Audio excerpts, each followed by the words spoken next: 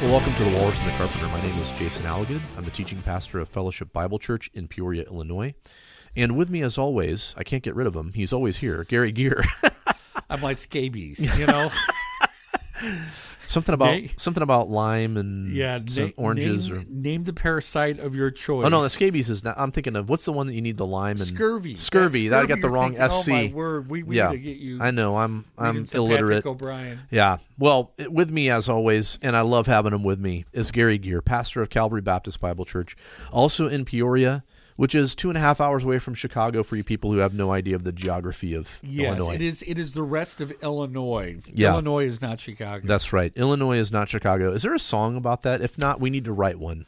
No, but there's one by the old 97s about Champaign, Illinois, something along the lines, and if you live a mediocre life, you will not go to heaven, you'll go to Champaign, Illinois.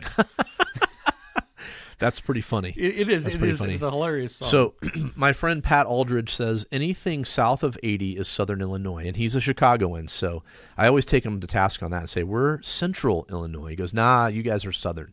Oh, so anyway, Gary, would you introduce our topic for today? Yes, actually today I thought we would head off in a slightly more theological direction, abstractly, but not so abstractly. I would like to talk about the subjective work of the Holy Spirit. Now, what do you mean by that? By that is, first of all, we understand that the Holy Spirit, as followers of Christ, that when we become believers, the Holy Spirit comes in, and looking at John chapter 3, looking at Titus, we are regenerated. We are supernaturally changed.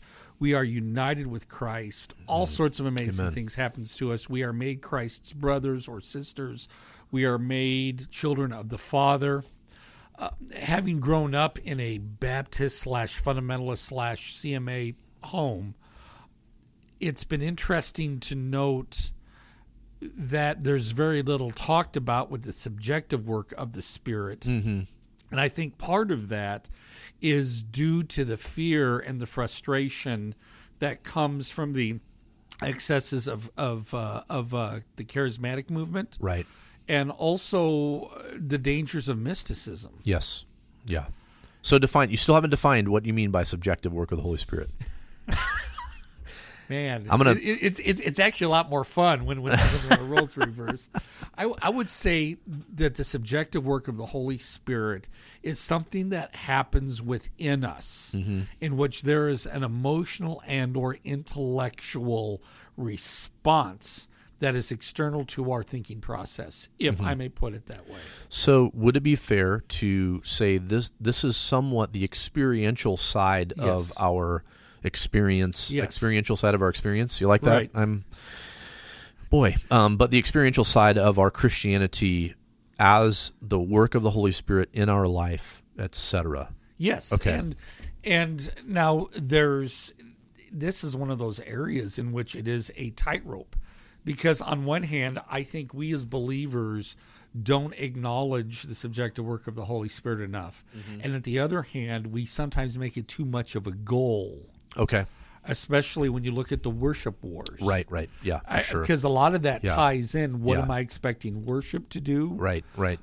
But yet at the same time... Yeah, worship didn't really move me today. Yes. Is kind of the expression, right? Yeah. The idea there. So, first of all, exploring the idea, what does Scripture say about the subjective work of the Holy Spirit? Yeah. Can you think of some areas in which Scripture? Yeah, I was thinking maybe you would disagree with this, but the first yes, I have disagreed with it. All right, folks, it was a great show. No, yeah. So I think that maybe this is what you're talking about. The first thought that came to mind is Philippians 2, right? Work out your own salvation with fear and trembling, for it is God who works in you both to will and to work for His good pleasure. There's this idea of God working, but I'm working. Maybe that's not what you're going for, but that was the first thing that came to mind. I think it needs to start there. Okay. I think there needs to be a recognition that the Holy Spirit is working in our heart and our mind, even when we don't understand it, and it never stops. Yeah. Because that's good. This is what I'll hear from people sometimes. Well, suddenly I felt the Spirit talking to me. Okay. Well, no, the Spirit's been talking to you since the moment you became a believer, Right. and He hasn't stopped talking Yeah. to you. Yeah. So, yeah, maybe the question is, what are the means, if we're going to enter into this category of speaking, what are the means by which the Spirit talks to us? And we would say the Word. Well, I would say the Word is, and again, talking specifically about subjective or experiential. Yes. Yeah. The Word always has to be involved. Yeah. So that's the objective piece, right? The Right. Word is what we read, but how the Spirit takes the Word and applies it to Yes. us is more of what you're going Right. after, And right? and even looking at talking about Philippians, moving over to Philippians chapter 4. Oh, come on, Gary, and be anxious for nothing, Right. but in everything by prayer and Verse 6, supplication, yeah. let your requests be made known to God, and the peace of God, Yes. which passes Great. all Love it. understanding, will keep your hearts and minds. Yeah. And that's one of those passages Yeah. that we use so rarely because, again, the idea of how we use the word peace. Yeah. In my mind, I think we've destroyed the word peace in evangelicalism. We've treated it like some type Thanks, hippies. of no, I'm not thinking of hippies. I'm thinking of people who use Right, it I'm like kidding. some type Yeah. of dowsing rod. Right. You know, where it's like, okay, well, I need peace to decide where I'm going to go to school or Right. what car I'm going to buy. Right. Well, I have like that you're peace. using your hands for the dowsing rod example that nobody can see. I actually had a deacon who was a water witch. Are you serious? I am totally serious. He was the most awesome guy, and people would swear that he could find He could find wells. water. Okay. and he did.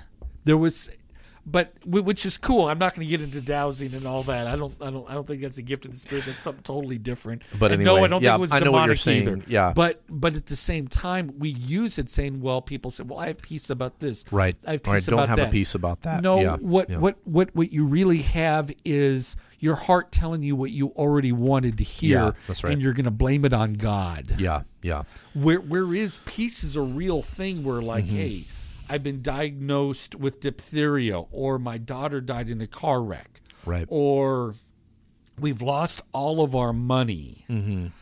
And when we go to God, God promises us that every time we go to God and lay those things out before the Lord, there is going to be a supernatural peace that He will give us for a certain period of time. And we know that, going back to what you said, we know that because the Word has communicated that to us. And the Word has also given us a process by which we go to God and ask for that peace. Which is interesting when you use that example, and that's, of course, what comes to mind is we're actually looking for something objective, but we're using something subjective to measure by. In other words, Yes. we're looking for God to give us a signal through this peace, but what you're saying is the proper use of that word, which is that God actually brings a calmness to us Yes. in seasons of where we shouldn't be calm. Yes. Yeah. Yes, and it's Yeah. something that we can reach out for, and Yes. He does it through the Spirit. Yeah, amen. And it frustrates me so often. I mean, to me, this is one of the greatest tools of believers as we walk into a very chaotic world. In fact, I will say this. When we use the term peace in popular evangelicalism, we use it as a way to avoid the situations that would make us uncomfortable. That's a great point. That would make it chaotic, when really Yeah. God calls us to set, like we talked about in the last podcast, He calls us to suffer and He calls Yeah. us to sacrifice. And Yeah. that's where we really need peace. Right. Yeah. In the midst of that. Yeah, and even this Philippians 4 passage, it begins right before verse 6, the Lord is at hand. Well, how do we know the Lord's presence in our life? Yes. It's through the Holy Spirit, Yes. and the Spirit interacting with our spirit, as the Scripture says. That's another subjective passage, Yes. In fact, thinking about why the Lord is with us, what's the passage in Romans? Can you think of a passage in Romans where it talks specifically where the Spirit ministers to us about our relationship? Romans, is that Romans 6 or Romans 8? I want to say Romans 8. Yeah. Which yeah. says what? Well, I don't know. You're looking it up just like I am on my know, computer. but I'm hoping to sound more Yeah, spiritual, as if yeah. I'm asking Yeah, you. yeah. Yeah. Well, I mean, yeah, go ahead. I'm looking at Romans 8. For all who are led by the Spirit of God are sons of God. For you did not receive the spirit of slavery to fall back of fear, but you have received the Spirit of adoption as sons by whom we cry, Abba, Father. Then 16, the Spirit himself bears witness with our right. spirit. Yeah, that's which right. I believe is that subjective experience. Yeah. I am God's child. Right. But going back to your point, can we know that we are God's child unless the gospel first tells us that? What is the Spirit actually doing? Yeah. Well, it's applying that truth. That, and you already mentioned this, the objective work being that we are regenerated first and foremost and adopted into the family, Ephesians 1 and 2, right? Right. But then there's this idea of the subjective what's confirmation through the Word of God that I am a child of God. And, yes. And so we have the human spirit, and we don't need to get into all the dichotomy, trichotomy conversation, but the human spirit as ministered to by the Holy Spirit, yes, who dwells within us. And I can't pretend to understand all of what that means. Yes. But experientially, and I think you mentioned this at the beginning too, just this idea of we're fearful of using that word experience because of the overuse in charismatic circles, et cetera. But we don't want to deny what the Scriptures say. Right. That we have an experience where we're, as adopted sons, we cry, Abba, Father, the Spirit himself bearing witness with our spirit that we are children of God. And there's times I've called out to God and said, Lord, please remind me I'm your child. Please remind me. And you're not doubting your salvation in that moment. You're just saying, Lord, I need that affirmation, that confirmation. Right. Yeah. And I think that we do miss out on that. Now, let me ask you this, and this is where things get a little bit dicey. Paging Blackaby. What do you say? What do you believe about the leading of the Holy Spirit? When someone says, I'm going to see where the Lord leads, where do you come in on that? And we may disagree a little bit on this. Yeah. I struggle with the phraseology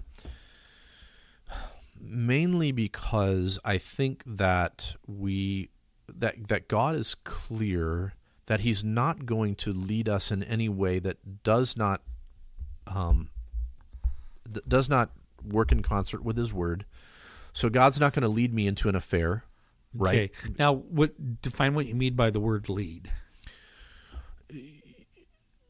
Well, I think that's what I'm trying to do. Okay. I think. Hang on a second. Yeah. So God is going to lead me. He's going to direct me with truth. It's never going to be a lie. Okay. So lead means that I follow, right? Okay. So I am a follower of Christ. I'm following God's leading because he has told me something. This is the direction of your life. So I once had a dear old saint in our church in Florida, the church I grew up in, not the church where I was youth pastor. I said something to her like, I'm just praying for God's will. And she said, well, Jason, God's will is clear. It's that you would be conformed to the image of Jesus Christ. Right. Now, how God is doing that is, maybe our hands are kind of up in the air a little bit, like, what is he doing right now in order to conform to the image of Christ? But if you're in obedience to him, oftentimes when people say, I don't know what God's will is, I say, well, what's the wisest choice? Right.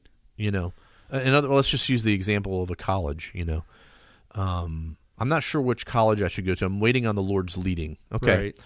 Is there a gospel-believing, gospel-preaching, discipleship-oriented church nearby with this school? Right. Well, which one? Which school? Well, there's not at this school. Okay, the choice is clear then. Don't go to that school. Go to this one. Right. Because this is where you know what I mean? So it's coinciding with truth in that way. I need to be at a good Bible-believing, Bible-preaching, discipleship-oriented church. So that helps me with my choice. Okay, both of them have that option.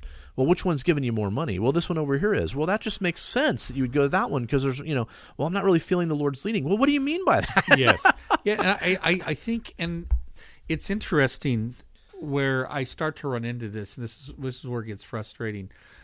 You've heard it from missionaries. The Lord's really leading us to this field. Mm-hmm. And then about 3 years later, you find out they never made it to the mission field. Right. Was God wrong? Or Yeah. I will see churches say the Lord has led us that we need to have 5 church plants. Right. Mm-hmm. I to be honest, I think that is unfair. Yeah. And it is unethical because of this, as soon as you say the Lord's leading us to do something, Right. you are telling people you cannot challenge me as to the wisdom of this, Right. or whether this is godly. I am Yeah. basically, in poker, I'm showing, 5 aces. No one's going to beat this. Jesus told me, and Right. to say, wait, but there's already churches there, or you want to go to the mission field. Are you sure you're prepared for this? Right. No, God told me. So that trumps everything else. And you bypass wise counsel, you bypass the word, you bypass all that stuff. Yeah, so we're talking a little bit here about what it is not. Can we think of other biblical examples of what the subjective activity of the Spirit is? Conviction of sin. Yes, that's a good one. That was one I was thinking of earlier. I think I have felt it's funny, and I'll just give a very brief example. When the downloading thing was a big thing, I would never download movies or music. That's wrong. But I would download books. It's like, well, I can read a book and then delete it. Delete it, yeah. Yeah, so it's really no big deal. And I remember in the middle of my devotions one day, just reading through the Psalms, and it talked about stealing, and all of a sudden it hit me going, you're a thief, Gary. You are a thief. You are stealing from these people. Right. And, I mean, it hit me out of the blue, and it hit me hard. Yep. And I went upstairs and deleted everything, and uninstalled the app and everything. And the Holy Spirit does that. Yeah, that's says, right. hey, what you're doing is wrong, or Right. The envy you're feeling, that's wrong. And that's something that comes from outside of me. Yeah. I think it's interesting, many times the sort of response to Psalm 51, where David is confessing his sin in verse 11, take not your Holy Spirit from me, as we'll see. Look, that's an Old Testament passage, and the Holy Spirit could have left David. But I think it's interesting to see what surrounds the context of that when David says that. Yes. It's, he says in verse 10, create in me a clean heart, O God, and renew a right spirit within me. Cast me not away from your presence, and take not your Holy Spirit from me. Restore to me the joy of your salvation, and uphold me with a willing spirit. The word spirit is used on either side of that. Right. And so, I mean, perhaps there is some merit to this idea of, it's the Old Testament, that the Spirit wasn't indwelling at that point. But I really think that what David is going after there is, I need the Spirit's conviction in my life. I mean, that's what this whole psalm is about. Is he's his tears are his food in the night. You know what I mean? All these things, these ideas of the conviction of the Spirit. Don't take your Spirit away, because I need that conviction in my heart and life. And this is the way my heart is renewed, is by the Spirit in cooperation with the Word and these kinds of things. So I think rather than getting into this theological nuance of, is it David saying, Lord, don't take your Spirit away because, I'm the king and I need the Spirit of God. Theocratic anointing and all that. I mean, that could be part of it, but I think in reality he's saying, no, the Spirit is subjectively convicting me of my sin. Another great example of that, Psalm 139 at the very end. Try my heart. That's right. He's asking God to show him things about himself. Right. That either he's unable or unwilling to see. And again, I think there needs to be. What troubles me about all of this is believers, and especially evangelical, and I'm more dispensational than you are, and I recognize that, but Calvinistic, we're not using the tools that God has given us, or to put it better, we're not using the relationships that God has given us to actually bring richness. In fact, I will submit this. I think that one of the reasons why the worship wars are such a big deal is because we are looking for worship music experience to give us what is really supposed to be happening in our daily life with the Holy Spirit. So good, Gary. And just thinking about that point of conviction and, test me, how often are we asking for the subjective experience, if you will, of the Spirit in that way? I think we're really happy to come to church and say, oh, I really want to feel the Spirit move during the worship. But am I asking, what does Jesus say? The Spirit's going to come into the world and convict the world of sin. Right. Am I asking the Spirit to convict me? Yes. I mean, so I want to have an experience with the Holy Spirit, except for when it comes to the sin part. I don't really want to have to deal with my sin. So you see what I'm saying? Is the contrast there? Yeah. Are we asking for that? Are we asking to feel miserable? Yeah. If I may be, but hopeful because but the gospel brings forgiveness, and we have to lay those things out. Yeah. And in looking at that to encourage people, and again, this goes back to the whole relational aspect of Christianity. How does God speak to me? He will never not speak to me through His Word. Now there's one other nuance I'll throw in there, and this is something I'll talk with people about sometimes, because they'll say, Gary, I just felt really strong about this, or I just felt really, and I don't know what to do with it. Yeah. I do not doubt the fact that God works subjectively in people's lives to bring, things, people to mind, stuff like that. But where I think it's unwise is when we make it authoritative, because then we make it equal with biblical revelation. Yeah. So if someone sits there and says, man, I woke up in the middle of the night and I just felt like I really had to pray for someone, I think it's the Spirit. I don't challenge that at all. Right. But at the same time, be careful to make it authoritative. Yeah. Because God doesn't give us the criteria to distinguish those things. Yeah, and to your point, I think that if we, here later on, let's say I woke up in the middle of the night and Gary Gear was the first person to come to mind, so I prayed for him. That's because I was standing at the foot of your bed. Yeah, staring at me. Hello, Jason. But if I find out later, you say, well, what time was that? Oh, it was 2:30 in the morning. Man, I was really struggling at 2:30 in the morning, and we hear those kind of stories.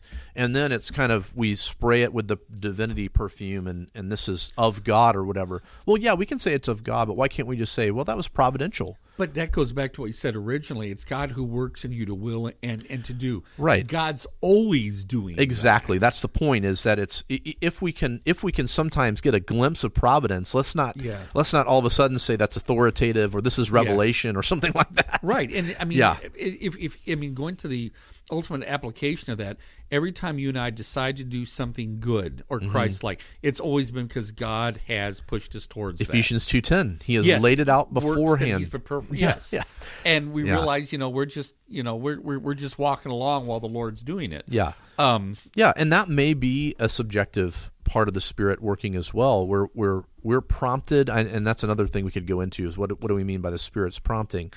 Again, God works providentially in our lives, and so if it was the Spirit, if it wasn't the Spirit, I mean, like you said, the Spirit's always working. If we get a glimpse of that suddenly I feel a need to call so-and-so and tell them, hey, I've been praying for you, and they say, well, man, I've really been struggling. That means so much to me. Yeah. It's not, oh, wow, look at how spiritual I am. It's, no, I happen to get a glimpse of God's providence in that moment. Right. He in a sense, however this works, and I think that's another aspect of this, is I'm not sure how this subjective thing works, but in that moment, he just revealed, I don't mean that in the special revelation way, but he just happened to pull the veil back for a second and say, I want you to see that I am working, but I'm always working. Yes. Yeah, he's never stopped. And I think that this is why good theology is so important, because it enables us to approach God's Word or to approach leading in a way where our confidence always is in God, with the sufficiency of Scripture and the infallibility of Scripture. The idea of being united with Christ through the Holy Spirit, the fact of being indwelt by the Spirit, baptized by Him. It is those truths that then push us to say, okay, what does my life actually look like? Yeah. As opposed, and the danger, of course, in just working out an algorithm of what I believe. What are we doing? How does that enter relationally at that point? Yeah, that's a good point. So let me just, we have a few minutes left here. Let me kind of turn the tables back to the idea of the charismatic or Pentecostal kind of approach to subjectivism, and let's just play this scenario out as pastors here. Somebody in your congregation comes to you and says, "Hey, listen, I just went to this big conference and I really felt the Spirit moving and I spoke in tongues, and now I really know the presence of the Holy Spirit in my life." How would you respond to that? Oh man, that's difficult because I have had those conversations recently. Okay. You did not tell me anything, so I'm not bringing that up. It isn't from people in my church. It's from believers outside of the church or charismatic. And I'm just saying, you didn't betray any confidences. You didn't ask me to ask that question. That was totally... And I didn't say anything at the point because they didn't really want to discuss it. But if it was from people, in fact, from people within our congregation, if they would address it that way, I guess it depends upon the person. Mm-hmm. But why in the world would God have us say things about him that we could not understand? Mm-hmm. If his glory is more important than anything else, Mm-hmm. why would he do that? Yeah. Sure. Or even delay the experience of the Holy Spirit until this point. In other words, whatever it was you experienced there, why are you saying this is where now suddenly you've experienced the Holy Spirit? Right. The idea of the Spirit working at all times. And again, we have to ask ourselves, and this goes back to the bigger question, what is the role of experience in our Christian life? And I have some sympathy for our charismatic brothers and sisters. Yeah. Because they, how do I say this? Their souls are hungry. Yeah. But where I get frustrated is they're looking for a shortcut. Yeah. And I think as well, the letdown of I didn't experience today what I wanted to experience, and this is the only category I have for experiencing the Holy Spirit. Yes, is this category alone. So we kind of said at the beginning, I just didn't feel the Spirit moving in worship, and you can maybe put any kind of a tag on that and say, well, hang on, I love your phrase here, Gary, that you said the Holy Spirit is always working, and let's look at the Scriptures to see what that experience ought to look like before we decide this is the only category in which I can experience the Spirit. Yes. Any closing remarks as we wrap up our time here? No, but I would just say this to our You just said no, listeners. Well, and now you're giving a closing remark. Yes, it is. I am blind. I would just really encourage our listeners, the passages that we brought up today, go through them, think through them, pray through them. Yeah. And there's a richness there in relationship with Christ if we pursue what Scripture says about it and not look for the shortcuts. Yeah. Any resources that you might point to? I know we have Sinclair Ferguson on the Holy Spirit. Book on the Holy Spirit is just excellent. Yeah. And there's older Puritan works where they talk about the experiential Christian life. I can't come up with any titles off the top of my head, but perhaps I'll throw some in the show notes as I am able to come up with some titles. Yeah, well, John Owen's his I've got the book right here. In fact, as far as communing with Christ. Okay. Yes, communion with the Triune God by John Owen. Good. And yes, I'm showing it to the microphone so the microphone can see it. Anything by John Owen on experiential Christianity is great. It'll take you some time to get through because he's a very thick writer. Get one of the newer editions with where they clean up the language, but they tighten it up. Yeah, all the swearing John Owen did back in the in the day. Very, very good, Gary. We'll maybe add some more resources in there. Well, listen, we're so grateful for you stopping in and listening to our conversation. Really, that's just what Gary and I do. We kind of just talk back and forth and have these conversations and let you guys listen in. If you have any comments that you'd like to add, please go to wallcarpradio.wordpress.com or reach out to us to facebook.com/wallcarpradio. We would appreciate if you go over to iTunes and leave us a rating over there. It helps people find us. And otherwise, we'll see you next time. God bless.